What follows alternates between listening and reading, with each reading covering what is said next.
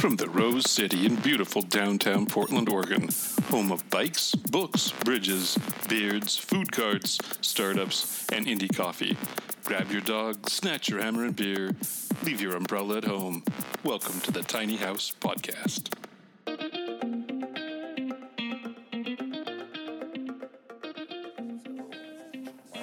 Yeah.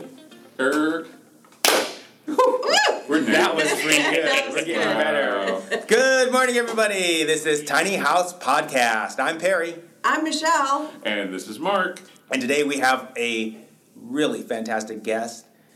I almost called you Zyl. Just get it over now. I know, right? Okay. But we've got Abel Zimmerman from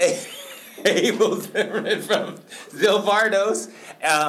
And we want to welcome him to the podcast today. Welcome, Abel. It's very nice to have you. Good morning, guys. I'm really honored to be here. You ought to be. Just kidding. So, Abel, I was looking at your website again today. I consider your podcast, your tiny houses to be like the pinnacle of what's possible out there in the tiny house community. You're doing really artistic work. Congratulations. Crazy amazing. I agree. Well, cool. Thanks. I'm glad you guys noticed. I'm sure you get that a lot. Tell us how did you get into building tiny houses, and where do your mad skills come from? Let's see. I built my first tiny house for myself about 6 years ago. And I honestly would have to say I was inspired by walking by D. Williams' little teeny tiny house on the west side of Olympia, like on my way to the food co-op with my 2-year-old daughter in the stroller. So that kind of inspired me, and I built one for myself, and then somebody put a lot of trust in me and commissioned me for one that happened to be the fortune cookie house, which kind of has the arched sides. And it all kind of kept rolling from there. But I have a much longer history of building and other kind of things I've done for work. I've done a little bit of boat work, and I studied boat building in college. And I've done... I did residential remodeling. I've done handiwork when times were tough, and I've done a lot of kitchen builds and such in the past. So kind of a whole bunch of things came together roundabout, and they seem to kind of harmonize well for the art of doing tiny houses, which I really enjoy, honestly. Awesome. So when you're talking, at some moment it seems like you're leaning back or somehow getting away from your mic. So if you could make sure you're in front of the mic, the sound quality changes otherwise. And when was it that you saw Dee's Tiny House? How long ago was that?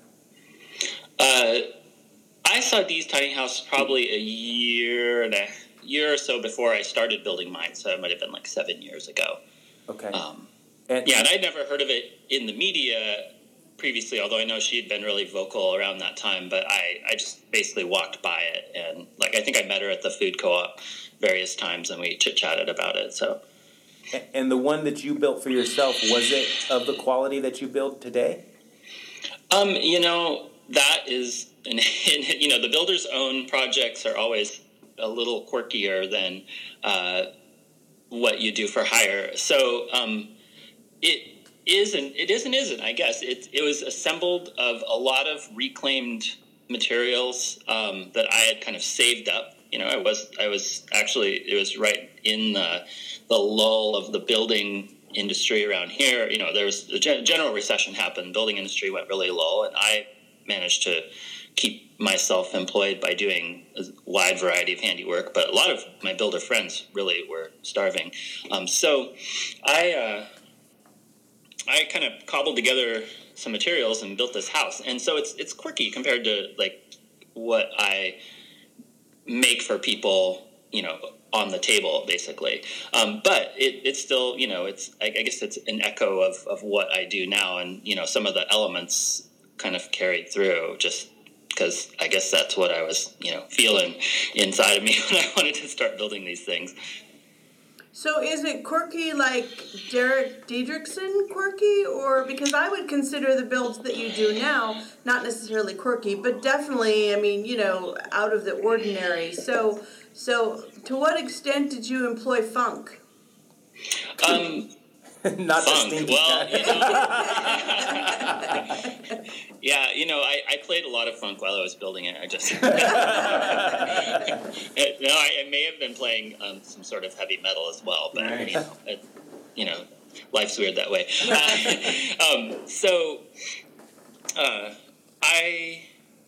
I guess when you use a lot of reclaimed materials, you kind of adapt what you're doing to the way the house forms up is a product of what you have on hand. So you kind of have to be flexible and be ready to say, this window's just not going to be where I thought it was going to be, or I don't have enough floor to finish, so maybe I'll put some other floor down on this end of the house.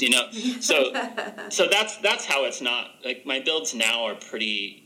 And part of it's because I have like a shop and a crew, and I kind of have to manage them so they work and are a little more predictable. I'm not going all the way to the process oriented kind of building that you see in like mainstream like McMansion building. Right.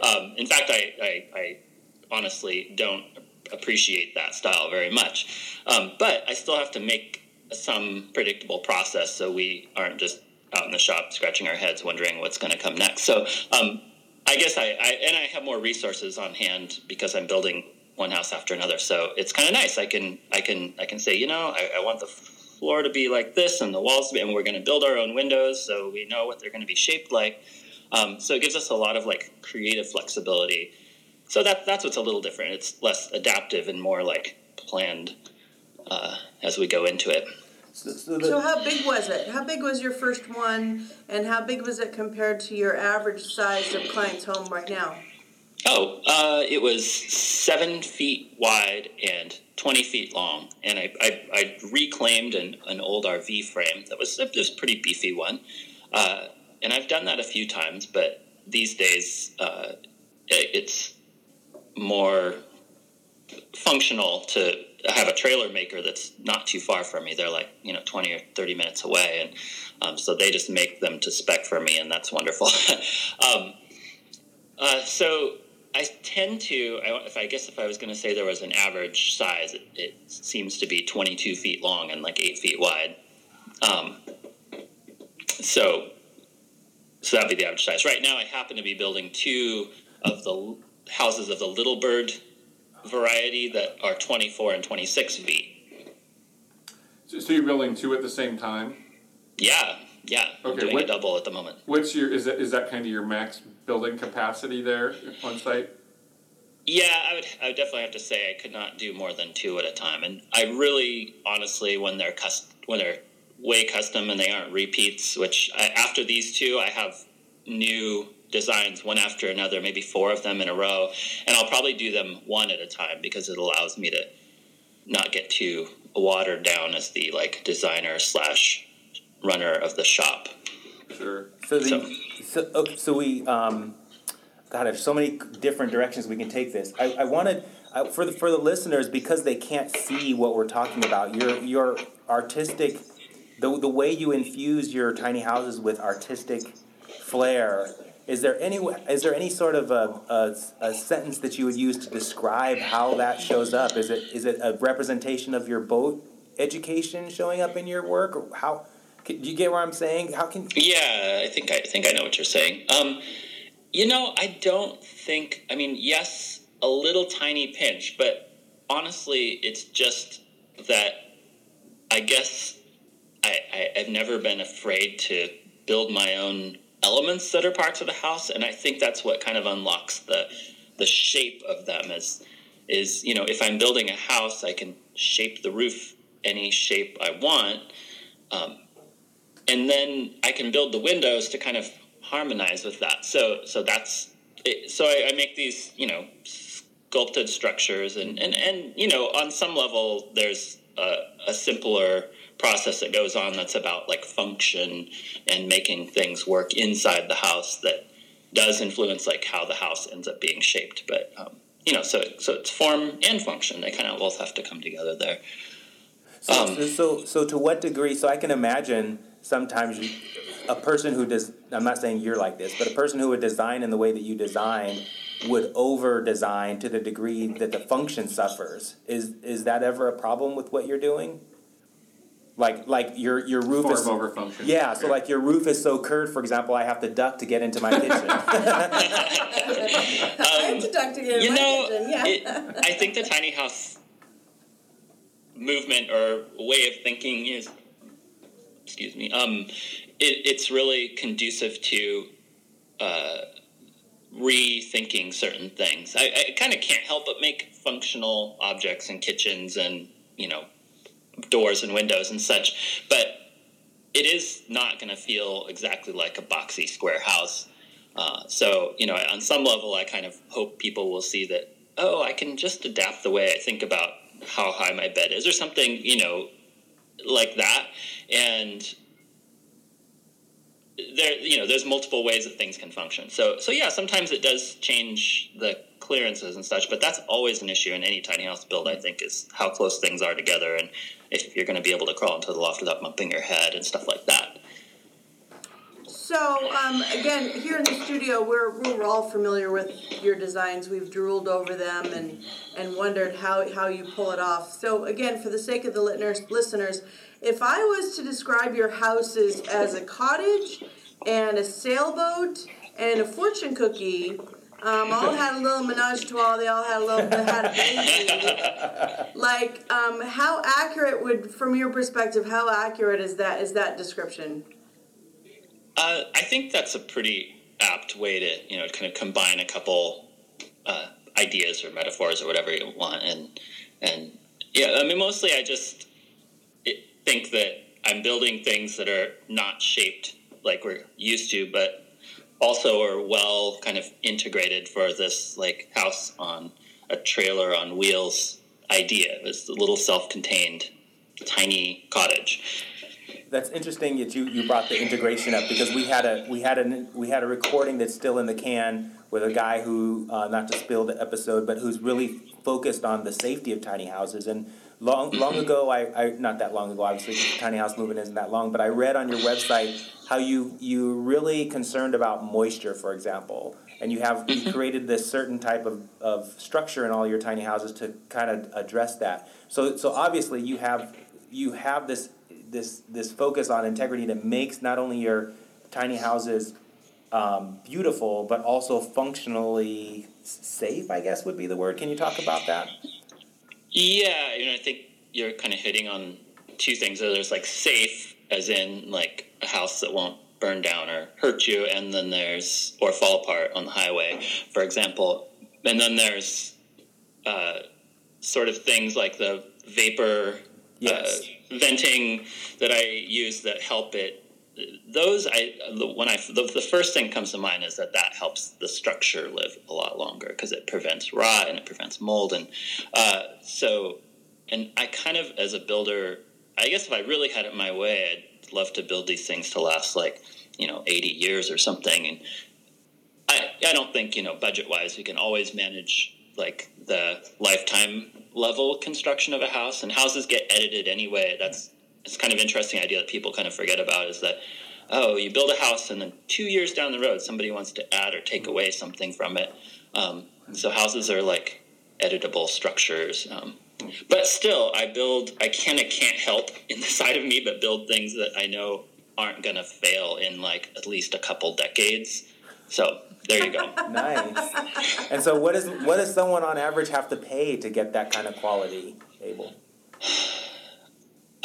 If I use the tiny house price per square foot reference, it's a little, by any other like residential reference, it sounds exceptionally high.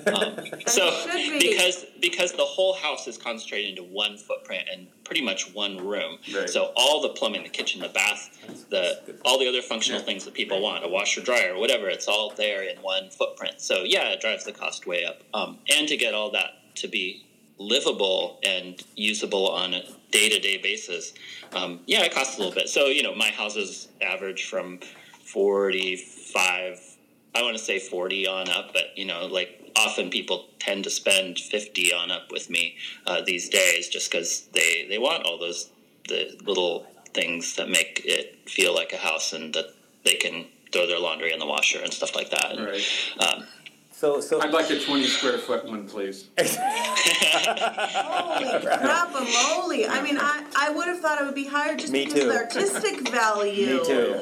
I think one of the interesting things about your home, as you are a carpenter nerd savant, but Speaking of metaphors. Wait, who said that? Hey, I'm just reading off a website. So that was me. I wrote that. I love that. That's a great description. But one of the things I love about your homes, and like any other tiny house that I've really seen out there, is when you look at it and it has those angles and that structure and that artistic quality to it, is you've actually built a home that's actually kind of its own brand. Yeah. Where people can say, oh, is that a Zyl Vardos? And the answer still might be no, because somebody may be ripping you off or kind of copying your look. But you don't say, I can't say any other homes where they quite feel like that yet, too. Which speaks to your design style, because you have many different kind of substructures of brands that you have within your kind of family of designs, but that still overall speaks to your eye and your design. And that's not a question, so there you go. Okay, now go.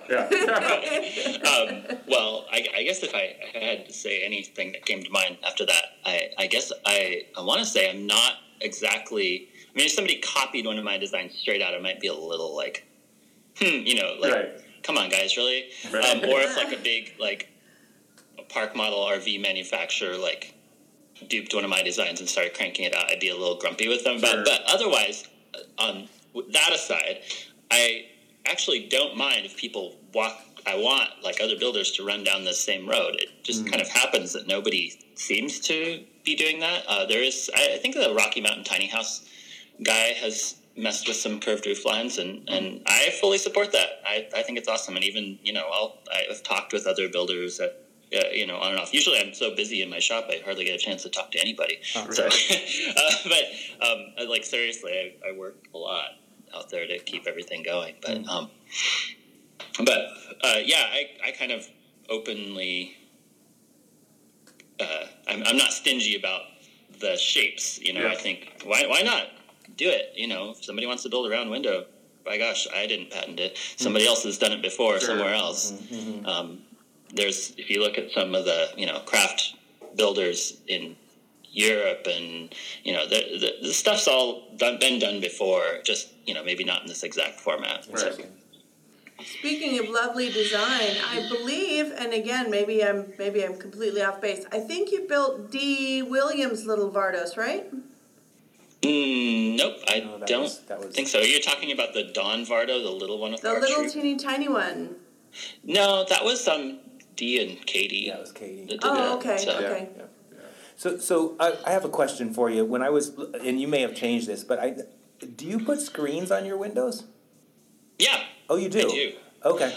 I've occasionally, just because it kind of comes at the end of a build, have a client say, I don't really care about screens. But yes, there's screens on my windows. And sometimes when I photograph my houses, it's like right before I send them out and we don't have the screens done yet. And so you might not see very many of them, but they're out there, and I've made screens on many, many occasions. And same thing, we hand make the screens out of wood. And usually I stick them onto the windows with magnets, because most of my handmade windows are the casement kind that swing outward, so you have to open the screen and unlatch the window and push it open, then close the screen again. Got it. So, Wow. Oh, that's fantastic. So which one's your favorite? Do you have a favorite yet? How long have you actually been building these amazingly imaginative structures? I'm trying to, again, create a visual for the listeners here. So how long have you been building them, and have you stumbled across a favorite? Oh boy, I don't know if I can pick a favorite. I mean, 6 years I've been building these, and I've gotten the opportunity to do a lot of wonderful stuff, and get paid some meager living to do it. Honestly, it doesn't make a whole lot of money, so but it's fun, so it keeps me there. But a favorite, that's what you asked. I really want to build the Pinafore again, I think. I really like that house, the interior, and the way that the kind of kitchen and the loft all come together. Like functionally, that one feels close to my heart. But again, I kind of can get in the mood for each one of mine at different times, so it's hard to call a favorite. Who without giving away the privacy of your customers, who buys these things from you? Who are they? Like their profession or where they live or what they're wanting it for? Yeah, is this main residence or like backyard residence or second home, or is it all over the board? I think I can answer that question. It's always shifting a little bit, but if there was to be a demographic of sorts, I think the first thing that I've noticed is that like 30 to 50-year-old women are like demographic number one for tiny houses. And the other interesting thing that I didn't totally expect when I started doing this is I think almost everybody has downsized and is living full time in there. So they're not really using them as like an art studio. I have built one that's like a little backyard office, but that was like 11 feet long. It was like really tiny. So by and large, the things like you see on my website are being lived in every day out there. So what people do is downsize. They might, one client, not mentioning names, she helps her aging mother out, so she's parked in her mom's land. And other people just want something that's a little more independent or a little more off the grid or a little more affordable because it doesn't have a mortgage. So by and large, people are living in them day to day. Wow, that's so fascinating. So sorry, you got me so involved in that question. I didn't have a follow-up question. I do actually. Michelle. So some designers, some builders actually have an interior designer that picks the finishes, countertops, the floors, the sinks, the light fixtures. Do you also pick the interior aesthetic as well? And how would you describe the interior aesthetic of your homes as well? I mean, is it minimalistic? Is it steampunk? Cottage?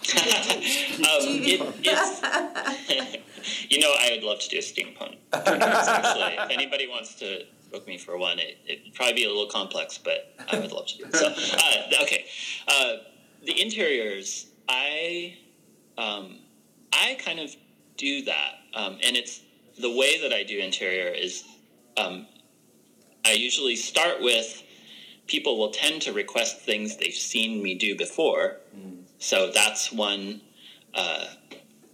direction, the idea. So people are like, I saw that cedar, tongue and groove, and I want that in my house. So I tend to get a lot of repeat requests, which I guess as a builder is fairly convenient. But again, convenience isn't my main goal in being a builder. So I'm open to ideas. But I tend to do interiors as like a collaboration with the client. So whoever's booking me, they make certain choices before the project, but often as the project's going along, we pick and choose certain parts and elements. And they say, well, what if we did this? Or what if we put the floor over, turned this way?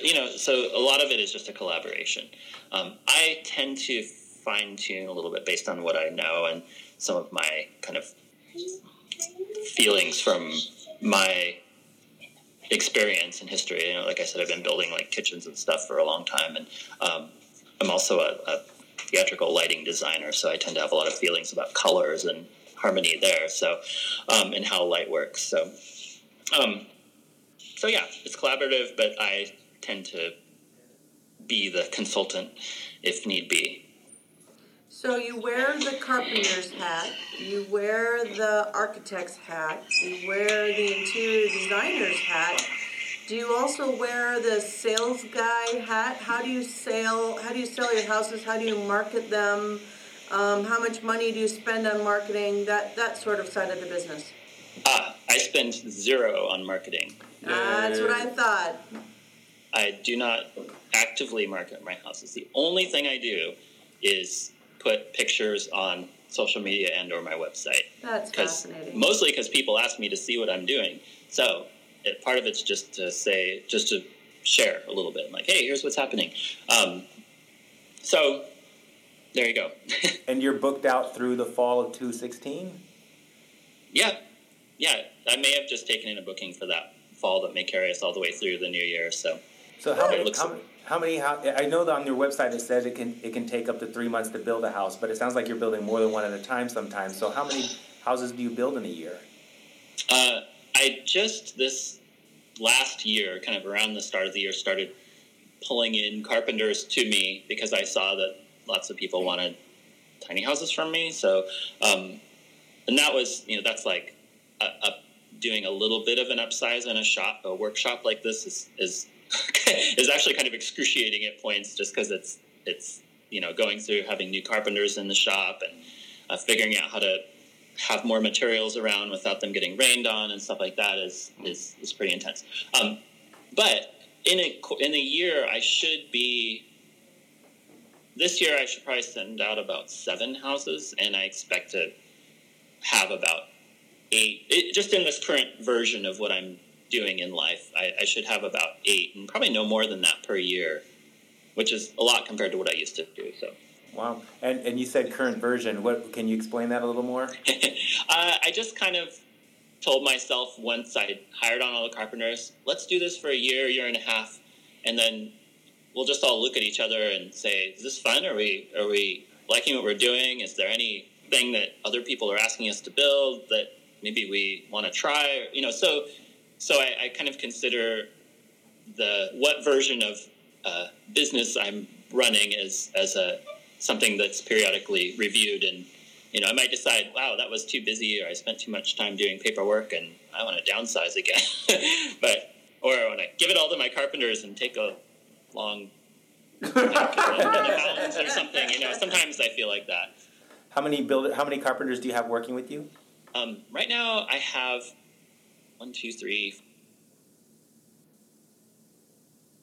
Did you lose one? I think we lost you. Did you lose a carpenter, or did we lose the recording? I think we lost the connection. Abel? I bet this is a good time for commercial break. So, we were insert supposed to sponsorship break I wanted here. To read one line. Oh, you did? Yeah, I wanted Michelle to read one line. Are you there? Sounds like a ghost. Or his It's getting all Halloween-y. It's getting all Halloween-y. Abel, did you burst into flames? He's putting himself out. So we'll go to a commercial. Let's go. I'm getting chills. It's like a ghost. He said he was going to burst into flames. He said he was going to try. All right. Well, we'll go to commercial break. We'll go to commercial and break. We'll come back. Yeah. Maybe. Hey, this is Perry from Tiny House Podcast. Thank you to our sponsor for this week's Tiny House Podcast episode. No more naked windows. Our friends at Blinds.com are the very best at covering any size and shape window that your tiny house can challenge them with. From insulating cell shades to UV ray blocking solar shades and more, you'll love their great prices, super selection, and friendly service. These folks know windows, and because all their products are custom made to order, you can outfit your tiny home with something uniquely you. Visit them at Blinds.com and get ready to be impressed. We're back. We're back. Yeah. We thought that you had decided to remember at the beginning of the show we talked about starting on fire, so we Bursting into flames. We thought you were playing a joke and bursting into flames or something. Putting yourself out. So you were actually counting. Let me see. We left off. You were counting your carpenters, and you said I have 1, 2, 3, and that was the last we heard. 4. I have 4. Woo! Everybody breathe easy. One other person that helps around the shop. So I have a total of 5 employees at any one moment. Cool. And you have the last time I looked at your website a while ago, not the last time, but the previous time, you had a shop. You had an outdoor shop with a big awning over the top of it. What do you have? Yeah. What do you have now? I just built another one of those. So my shop is just it's an older 2-car-ish sized garage that I've revamped into a shop. So it's little for a wood shop that does all the stuff we do in it. And then I have 2 longish outdoor shelters. So that's it. We're out in the weather, but not totally directly in the rain. So. So when it rains in Olympia, when it has that sideward rains, are you able to drop the walls of those shelters, or what do you do? Usually it's not that big of a deal. I mean, yeah, if it's really raining hard, things get a little mucky around the area. But, you can always keep building infrastructure on and on and on for, working in the weather up to like having a heated giant warehouse or something. But I don't need that. It would add to the overhead of my business. So, when it rains sideways, we just do stuff that's under the end of the shelter. It isn't getting rained in. so there you go. Okay, so the back to the phase of that we were talking just before you counted the carpenters. It sounds like you are. I'm going to try and get under your skin a little bit here. It sounds like you're not that passionate about tiny houses. Like you could do pretty much anything with your carpenter skills, whatever turns you on at the moment. So are you thinking about, at the end of that year, getting bigger, or are you thinking that you might want to get out of tiny houses altogether and build something else? That's a really good question. I don't really want to get bigger. That's what I read. I guess I'll tell you what ideas interest me at the moment. No promises. Is one would be to keep doing what I'm doing. If people are giving me like original projects to build, it's incredibly fun, even though it's a lot of hard work. So the design part's really enjoyable. But another thing that I've kind of thought of, because I get requests from overseas, would be to create a kind of a kit version of even just the roof parts of my houses, and if there was an interest in that, but or to like actually make a kit and go with it overseas and put up a couple, just because I've gotten requests. Like for some reason people in Australia seem really interested in these, and then every once in a while somebody from somewhere completely different will ask me for one, but it's always the shipping costs kind of make them near to impossible. So yeah.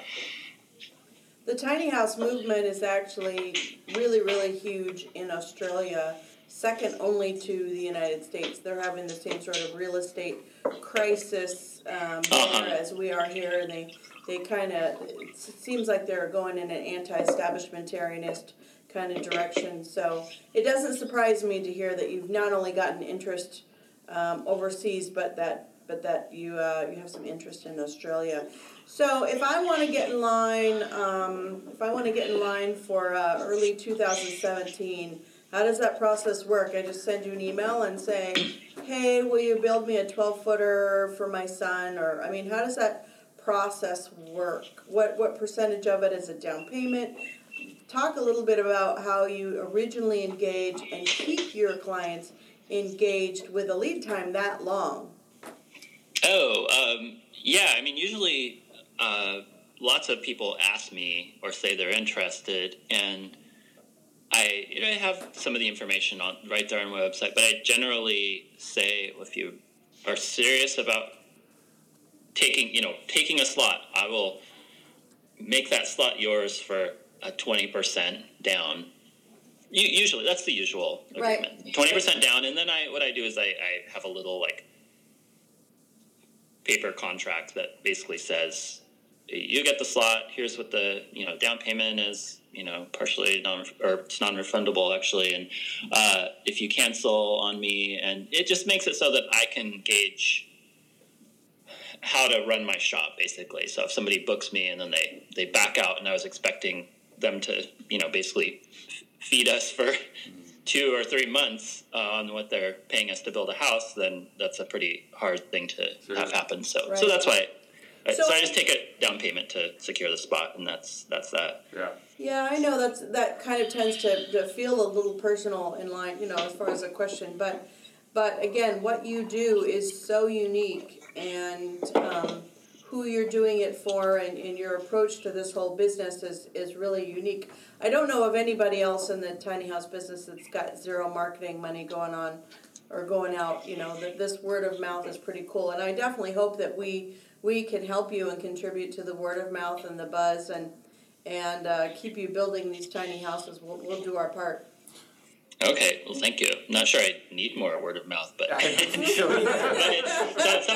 those days where I'm like, I don't want any more emails, and I don't want to answer people's questions. And it's not that I don't like to; it's just that I have things to build, basically. Yeah. So there you go. But thank you, and I'll take it actually. What's the farthest distance you've sent one of your babies?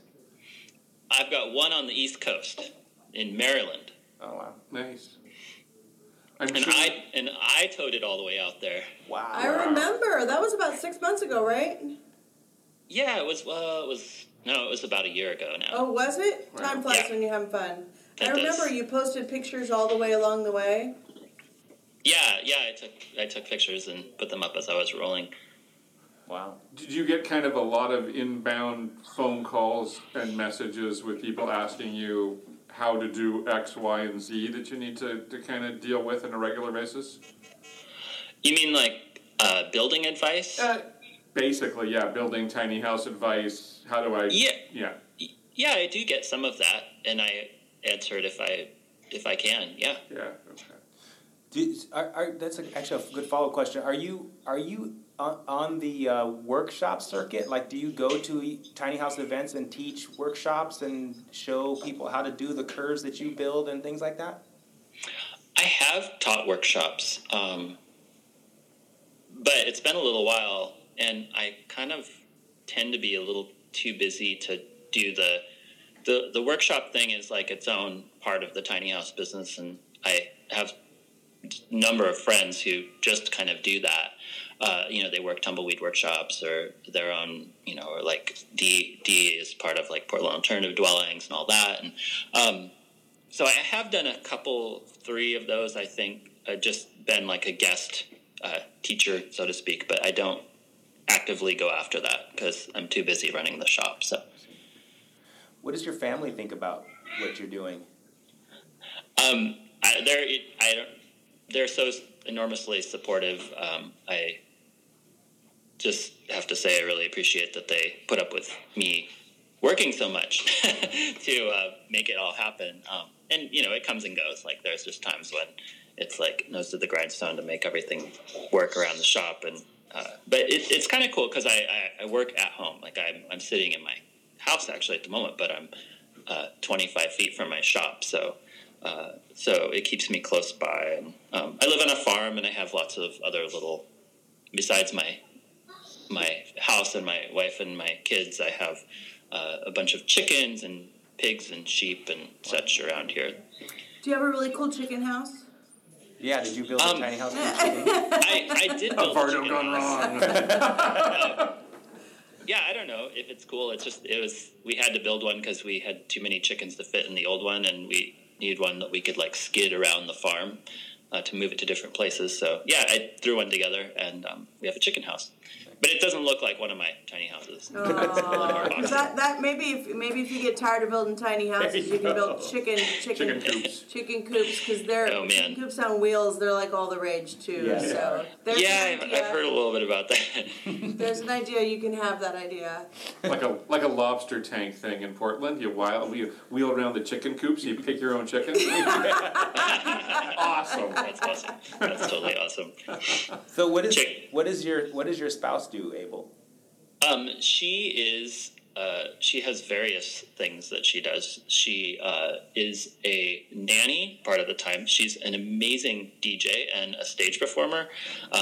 We used to actually perform together in a aerial and trapeze performing group in town, so I've got a little toe in the theater, but I tend to be too busy to do it myself these days. You ever been to Burning Man, Abel?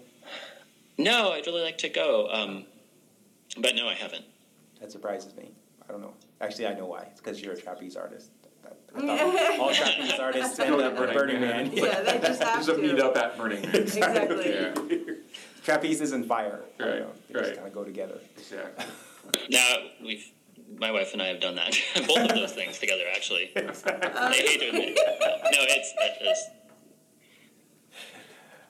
Okay. I think. Uh-oh. Are you there? Abel. yeah. Oh. Okay, there you're still there. Wow. That was a weird sound.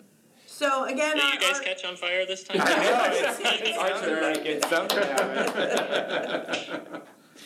So our listeners are not just tiny house enthusiasts, but our listeners are sort of sustainability geeks, people that appreciate, creativity and great architecture and sustainable living practices. Minimalists. So, so I'm giving you that long intro. So what advice, in closing here, what advice do you have for other people that come behind you? Like, is it a crazy lifestyle? Any regrets? Like, what advice do you have for our audience? What can they take away from this interview? What do you want to be remembered for? Well, I would have to say any of those 8 questions is good. Take one. For the people that want to build their own house, by George, do it. It's an amazing experience, and the only comment as a builder of houses I have is expect it to take 5 times longer than you think it will, and cost 3 times as much. But other than that, build your own house. I think that's a really amazing element that's in the tiny house movement that is trickling down, is that people are taking design back into their hands, taking it away from the big profit oriented building companies that are making McMansion tracts out there. So that's really amazing. I guess for other builders, I would just want to say, don't be afraid to shake things up a little bit. I think it's kind of where the fun is when you get to building. Awesome. Cool. So thank you so much, Abel. You've been a great guest. We love talking with you. Yay! This is the first time we've ever given a guest applause. I don't know what we're doing here. Thank you. Well, the fire made it, just took it over the top. Exactly. And maybe one of these days, should we ever travel north, we'd love to maybe do a follow-up second one in one of your tiny houses in your, up in your farm, Yeah, you guys are welcome anytime. So awesome. If you're coming through Olympia, give me a call. Awesome. Okay. Thanks, man. Take care. All right. Thanks so much, you guys. Bye-bye. Bye-bye. Thank you for listening to Tiny House Podcast. To find us online, go to tinyhousepodcast.com, where you will also find our show notes, if we remember to put them there. Our logo was designed by the amazing Carolyn Main. Our website is hosted by the gang at Sitecast. Our theme music is by Oma Studio. Please go to iTunes and give us a 5-star rating, or whatever, you tiny house loving bastard. Tiny House Podcast is proudly made in Portland, Oregon.